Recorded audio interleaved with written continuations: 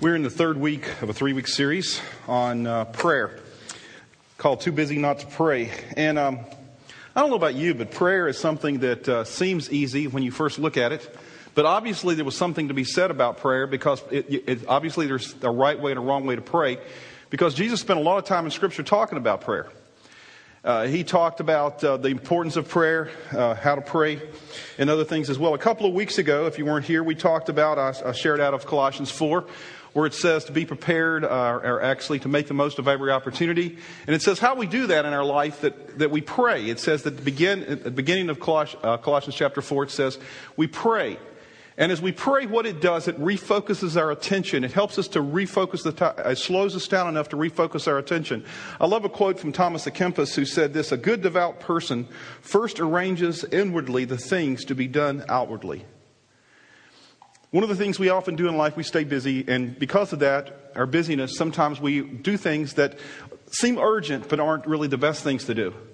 This past week I was on vacation and I spent some time reading a book called, actually it was by a pastor. I was thinking, man, this must have been the dream job to have. This pastor, Wayne Kadera, is pastor of a humongous church in Hawaii.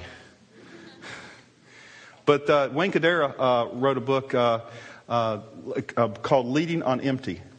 And it's the whole thing about how you can burn out because you don't slow down enough to focus on the things that are most important. And it's nice to go to Florida. That's where I was at this past week. And I know all of you are so, just sorry you had to go. But it was great. But the biggest thing there was slowing down enough to really focus my attention on the things most important and spending a lot of time journaling, a lot of time in God's Word, a lot of time in prayer, a lot of times on the beach, other things like that as well. But the issue is that we need that time because prayer, the first thing that prayer does, and we talked 2 weeks ago, prayer refocuses our life. It makes our priorities more correct.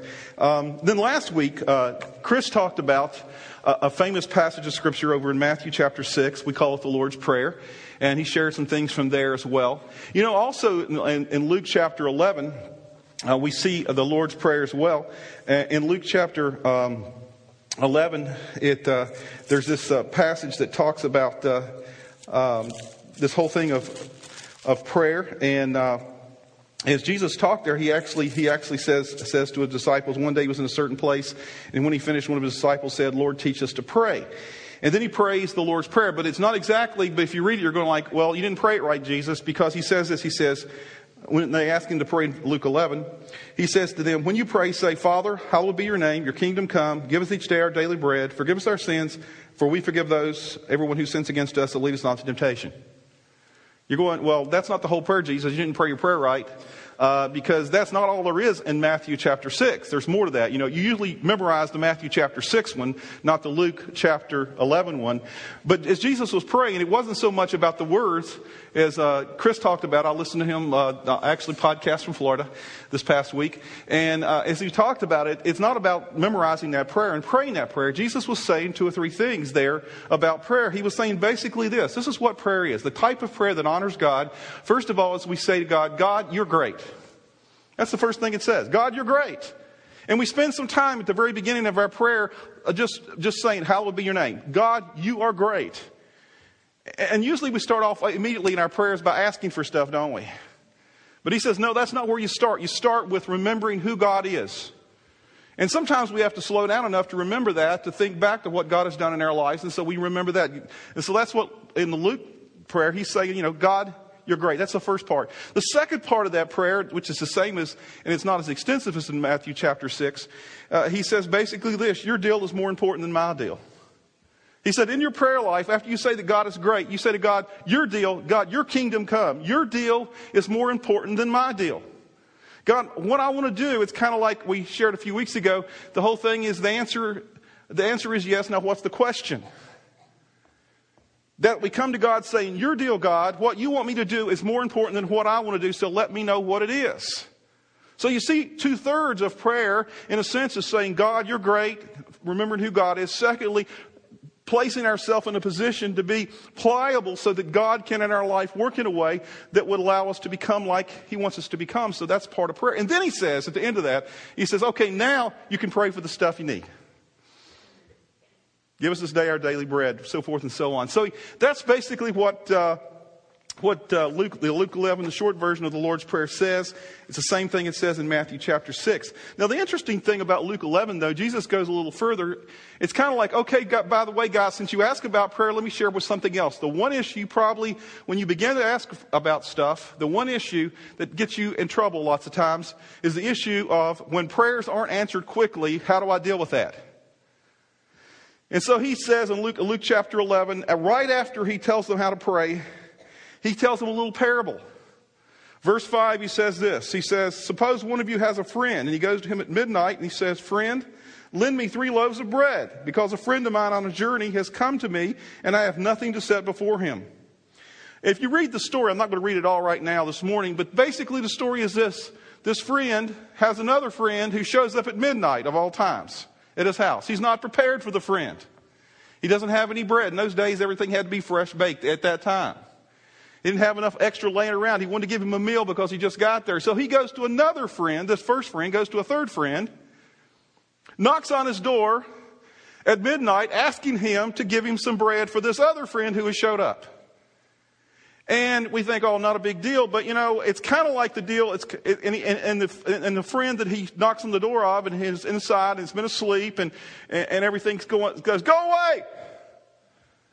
It's kind of like, you know, we live in a world where we all have separate bedrooms and stuff. At least, you know, my kids don't sleep in my bedroom. I don't know about yours. If they do, you need to get them out. But, okay, just tell you. But the issue is this, though. But you live in a different world. It's kind of like, any of you ever been tent camping? Tent camping, you know what tent camping is? One room, everybody together. It takes a while. The worst thing that can happen in tent camping is in the middle of the night somebody has to go to the bathroom. Because they have to get up and they have to crawl over everybody to get out of the tent quietly so they won't wake everybody up. If you've never been tent camping, it's an adventure. And this is kind of like that mindset here. These people, in this story, this person who's in his house asleep, all of them slept in kind of one room. It's kind of like tent camping. And they were all there. And it was not just an easy thing. He was basically waking up the whole family to go get this loaf of bread. And he doesn't want to do it. And finally, after this friend who's knocking on the door keeps knocking on the door. And finally he gets up and goes, oh, okay, I'll give you some bread. And he goes on. Jesus tells us that story. It's kind of weird because you're going, usually when you think of parables, you think, well, okay, who am I? Okay, in the parable, it's me and it's God. Now, is God this grumpy friend who is there? And it's kind of confusing. But over in Luke chapter 18, it's on your bulletin this morning. In Luke chapter 18, Jesus tells a similar parable that goes right along with this parable. At a different time, Luke chapter 18, he tells us the purpose of the first parable and this parable as well, because he starts off by telling us what it is. He says in Luke chapter 18, verse 1, he told his disciples a parable to show that they should always pray and not give up. This first parable is really, that's the purpose, that we should always pray and not give up. There's 2 types of parables in Scripture. Sometimes there's parables of comparison. God is like this. The other times there's parables of contrast. God is not like this. And basically in both of these stories, and I won't go into the story, you can read this other story in Luke chapter 18.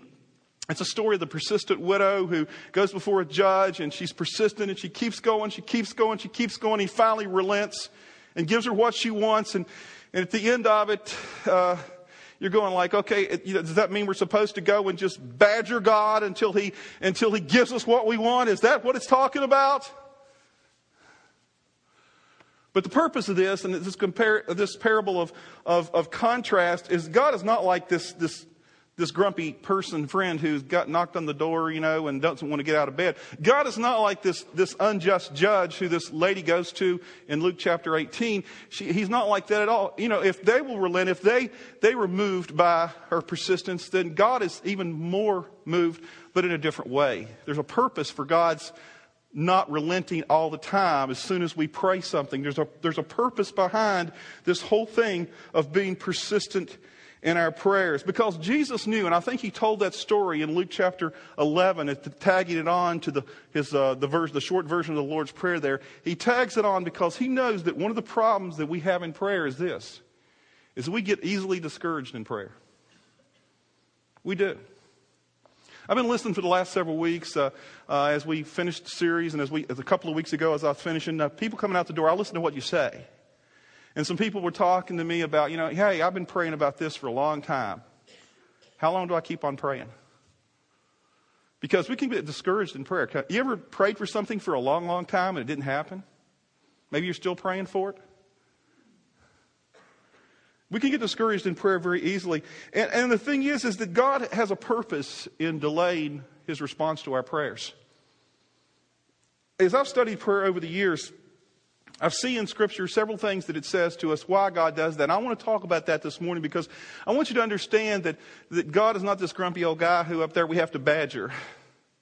He's not this unjust judge who we have to badger. God wants the best for us, but he really delays prayer and he delays the answers and sometimes says no to answer to prayer for a reason. In Ephesians 6:18 it says, stay alert and be persistent in your prayers. Stay alert and be persistent in our prayers. And why should we be persistent in our prayers? Well, let me give you 4 reasons this morning. 4 things that I believe that God says throughout Scripture. 4 overarching things that he talks about the importance of being persistent in our prayers. Number 1, persistent praying focuses my attention. Persistent praying focuses my attention. See, when I pray, it's not to remind God about something. The God that I know in Scripture is the God who knows all things. Right? Is that the same God that you understand in Scripture? The God who's omniscient, who's all-knowing, he knows everything. So when we pray, it's not like, oh God, by the way, in case you forgot. No, that's not the purpose of prayers. Prayer, in a real sense, it's to remind us of the source of the answer. When we're persistent in prayer, it keeps us focused. It helps us to focus our attention on the things that we need to be focused upon. Because we talked about the first week that we get busy in life and prayer slows us down, allows us to begin the process of refocusing our attention on things that are most important. As I was reading that book, Leading on Empty by Wayne Cordeiro, he says that most of us, that we have about 85% of things in life that we all do that anybody else could do. 85%. Aren't you encouraged by that? It means you're useless and I'm useless. No, not really. But he's saying, 85% of the things that we do in life, activities, are probably things that anybody could do. He says there's another 10% of things that anybody that's trained could still do the same things that we could do. And there's only 5% of things in life that only we could do that we need to focus our attention upon and give our attention to. I believe prayer focuses our attention. I'm going to share those things later on in the relationship series, by the way. But prayer, in a real sense, is something that allows us to focus our attention on the things that are most important. If every prayer you ever prayed was instantly answered, you prayed a prayer and it was instantly answered, a couple of things would happen to you and to me. Number 1 is prayers would become a weapon of destruction. Can you imagine? I pray the prayer. It happens. I mean, you could do it. Man, what a power. You could do all kind of crazy things you wouldn't want to do. Sometimes, I'm not going to ask you because you're thinking about them right now. Number 2, if prayers were instantly answered, it could become a weapon of destruction. Number 2, if every prayer you pray instantly was answered, you'd never think about God. Your whole focus would be upon praying the prayer, having the thing done, and going on. God would be like a vending machine. Do you ever sit around and think about vending machines? I mean, is that your focus? No, you go to a vending machine, put your stuff in because you know as soon as you put something in, unless it's broken, it'll come out automatically. So God says that persistent praying focuses our attention. While we continue to pray over and over and over, it begins to focus our attention. Remember last week when Chris was talking about Matthew chapter 6, in one of the verses, it talks about the importance of slowing down to pray. It says, actually in the Message in verse 6, it says, here's what I want you to do. Find a quiet, secluded place so you won't be tempted to role play before God. It's saying it's important where we go and how we do prayer. We need to find a quiet, secluded place. Now, it doesn't mean you can't pray going down the road in your car. You can't pray, other places. But it's saying real prayer that's going to make the difference in your life needs to be prayer that's set aside in a location, set aside in a quiet, secluded place, wherever that might be, so you can focus your attention.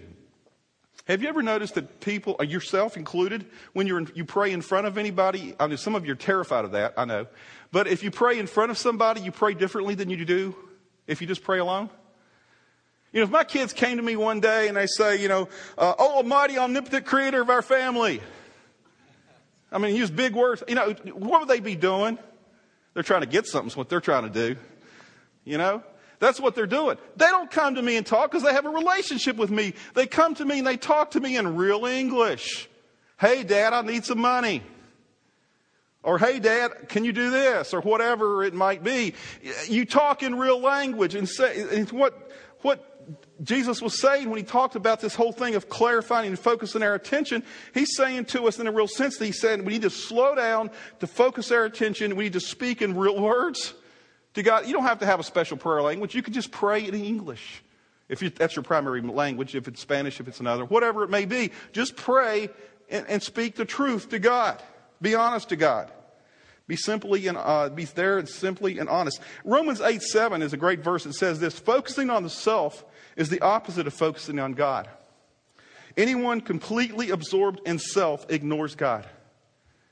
See, one of the problems we have in life, we're so focused on our agenda, what we're to do, is that one of the reasons God wants us to be persistent in prayer is because it begins to slowly remove our focus from ourself and place it upon God. It focuses our attention. That's the first reason that God wants us to be persistent in prayer. One of the reasons he doesn't automatically say, okay, there's the answer.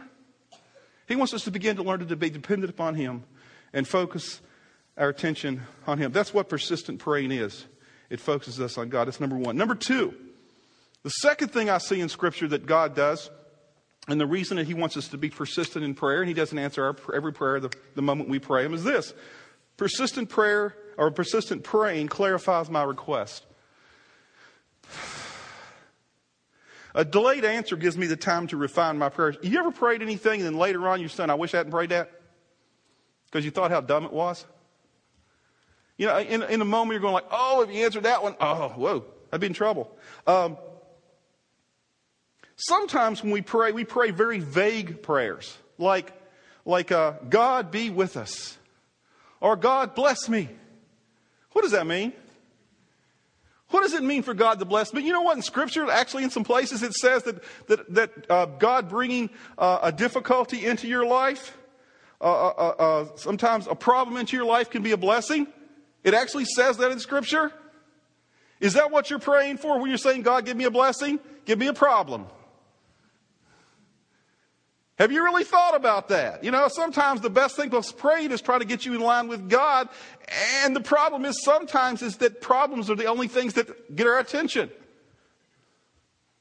And so one of the things that we're to do by being persistent in praying, continue to pray, is it clarifies my request. It helps us in a real sense to understand what I'm trying to pray for. It helps us to get it in line with God's truth. Because over a period of time, as we pray that, we pray with individually, we pray with groups, and others, and God's Word helps to clarify that.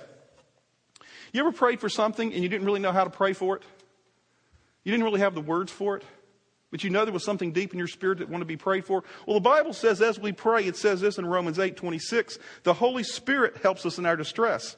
For we don't even know what we should pray for, nor how we should pray. So the Holy Spirit prays for us with groanings that can't be expressed in words. One of the things that I have found in life is that I've prayed for something over a period of time.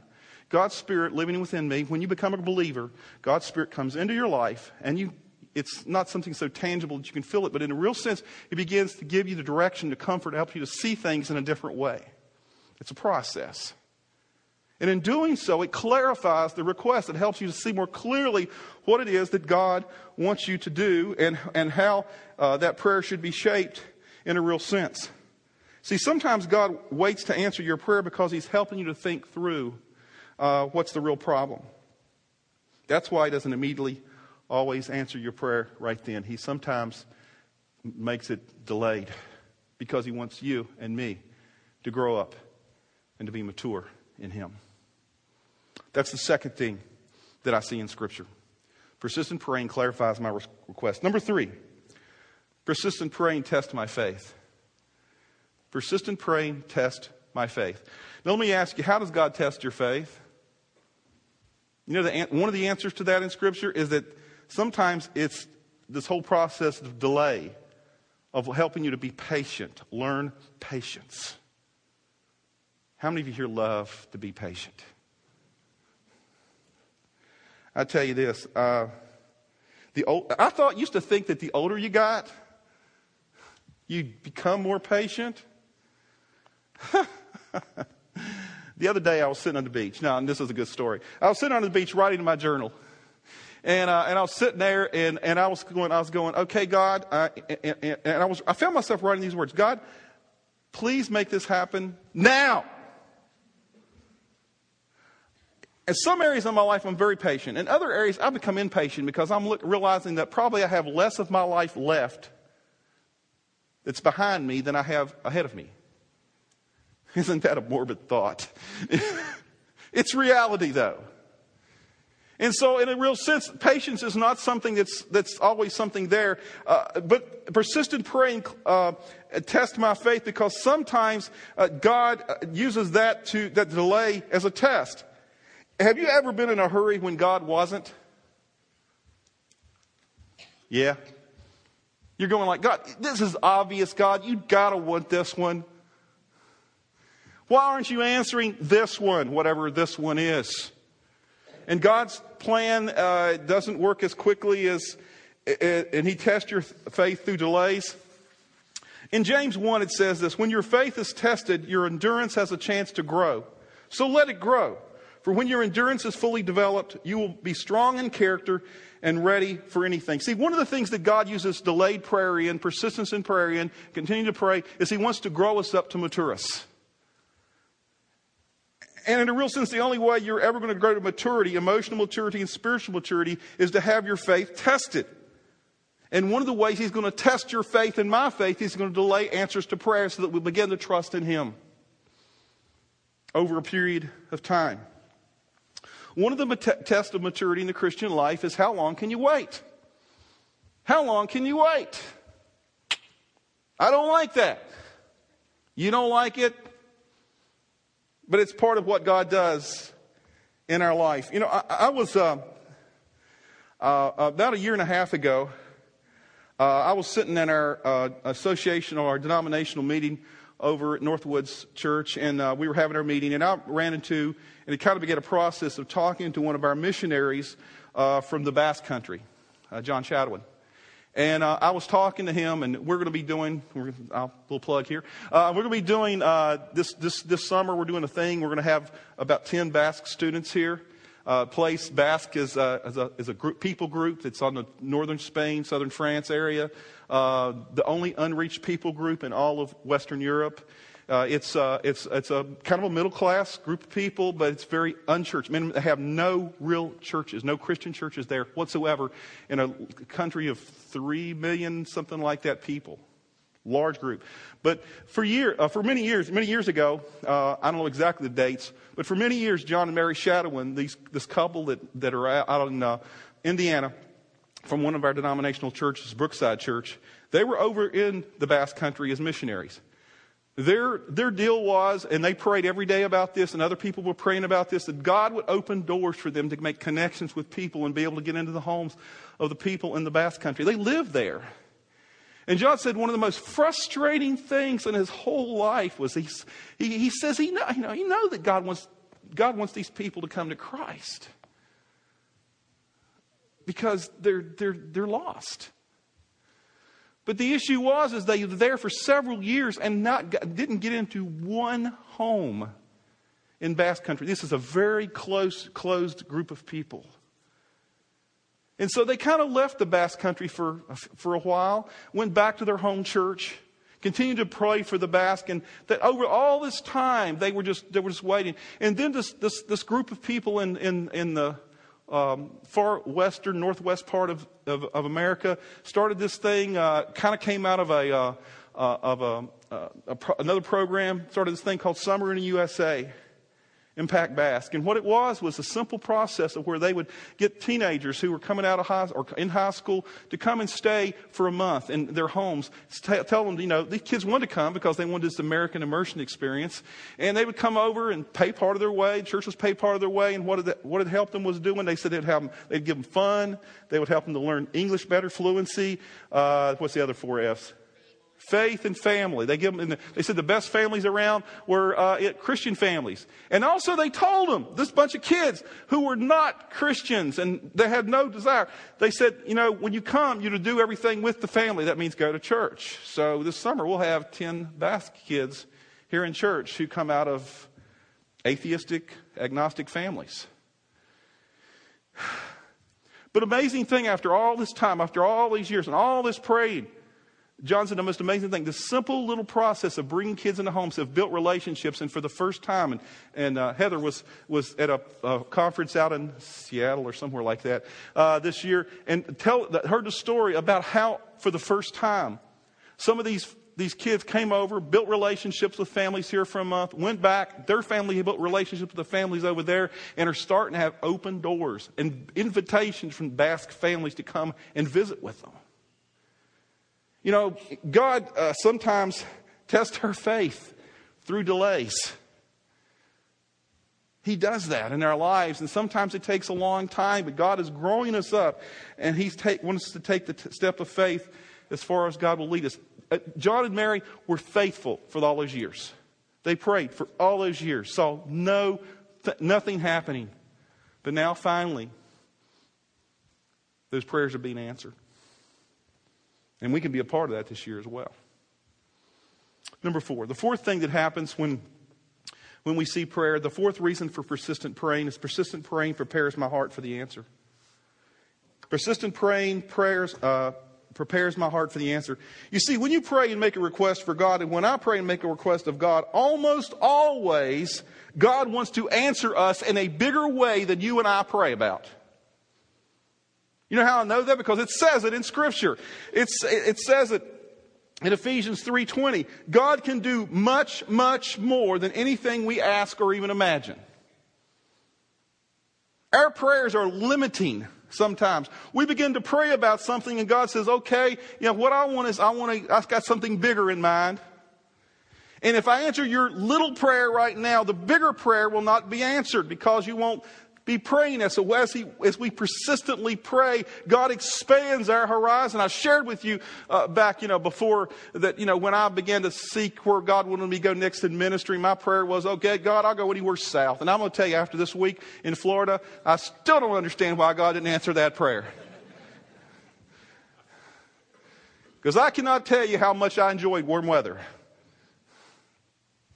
But as I began to pray, and over a period of 2 years, God began to expand my wife's and I's horizons and think in a different way, a larger prayer. Hey, Bill, I want you to go to Germantown Hills, Illinois. Totally off my radar.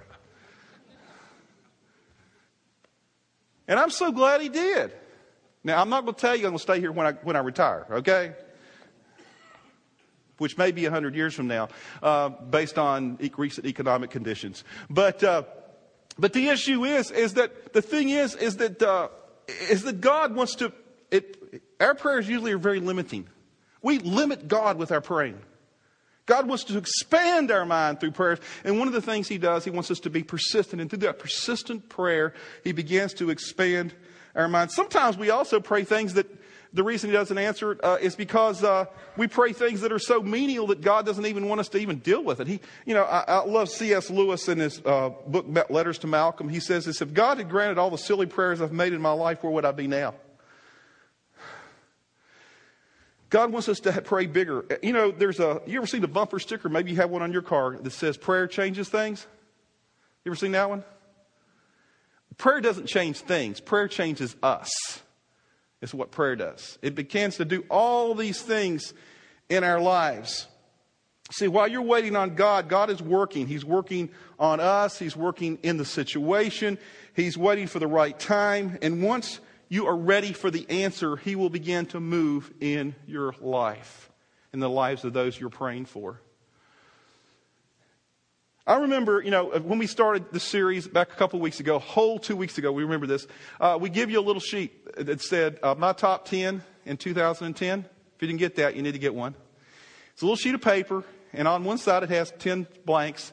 And what I challenged you to do was to pray, put on those blanks names of people that you know that need to know Jesus Christ.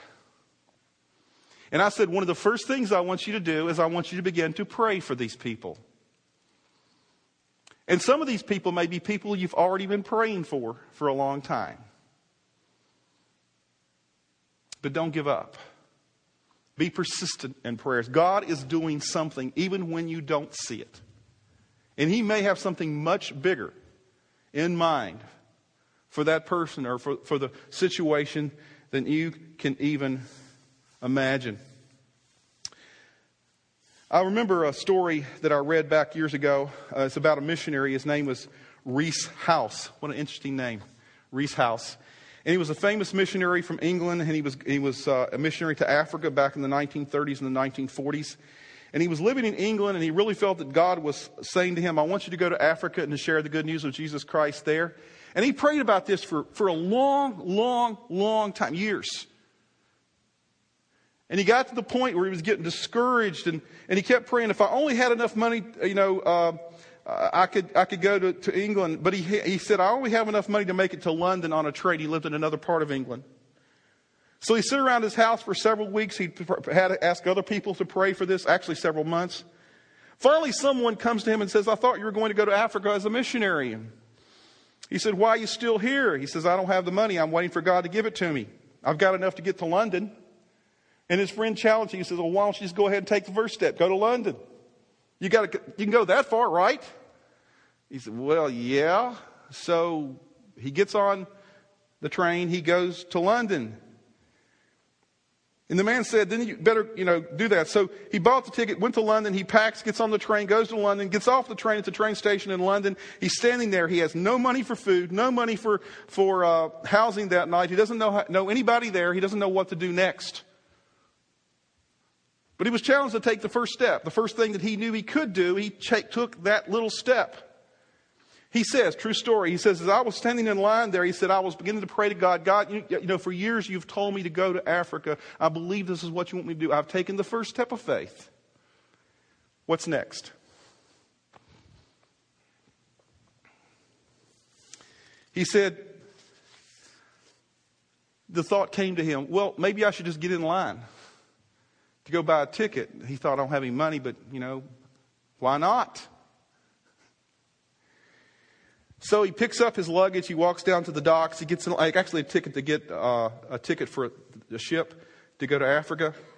He gets in line to buy a ticket. The closer he gets to the end of the line, he's going, what's going to happen? This is going to look foolish. I don't have any money.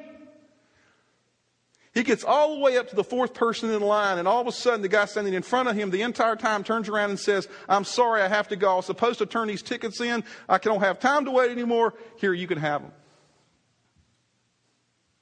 That was the beginning of his adventure as a missionary to Africa. His story goes on and on about God, as he took the first step. Sometimes we're waiting for God that gives us the whole package. Sometimes he says, okay, you can do this. I've shown you this step. Do it. Then I'll give you the next step and the next step. Because God wants to grow us in our faith. He wants to clarify our request. He wants to test our faith. He wants to do all these things, get our attention better. The point of the two parables that we started off with tonight is real simple. The point of the two parables is this. Don't give up in praying. Don't be discouraged. Don't give up, look up. Don't despair, turn to prayer. Personally, many times I've had requests in my life that I've prayed that have still haven't been answered. And sometimes, I have them on my prayer list. I've had certain things on my prayer list for 20 years.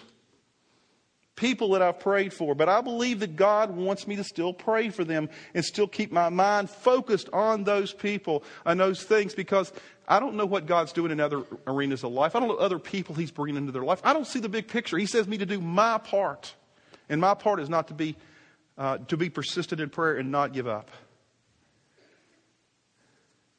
When God doesn't answer your prayers, you need to remember a couple of very important truths. First of all, God is in control. We're not. He sees the big picture. We don't. Do what you can do. Secondly, the second thing is to remember that God will honor your patience.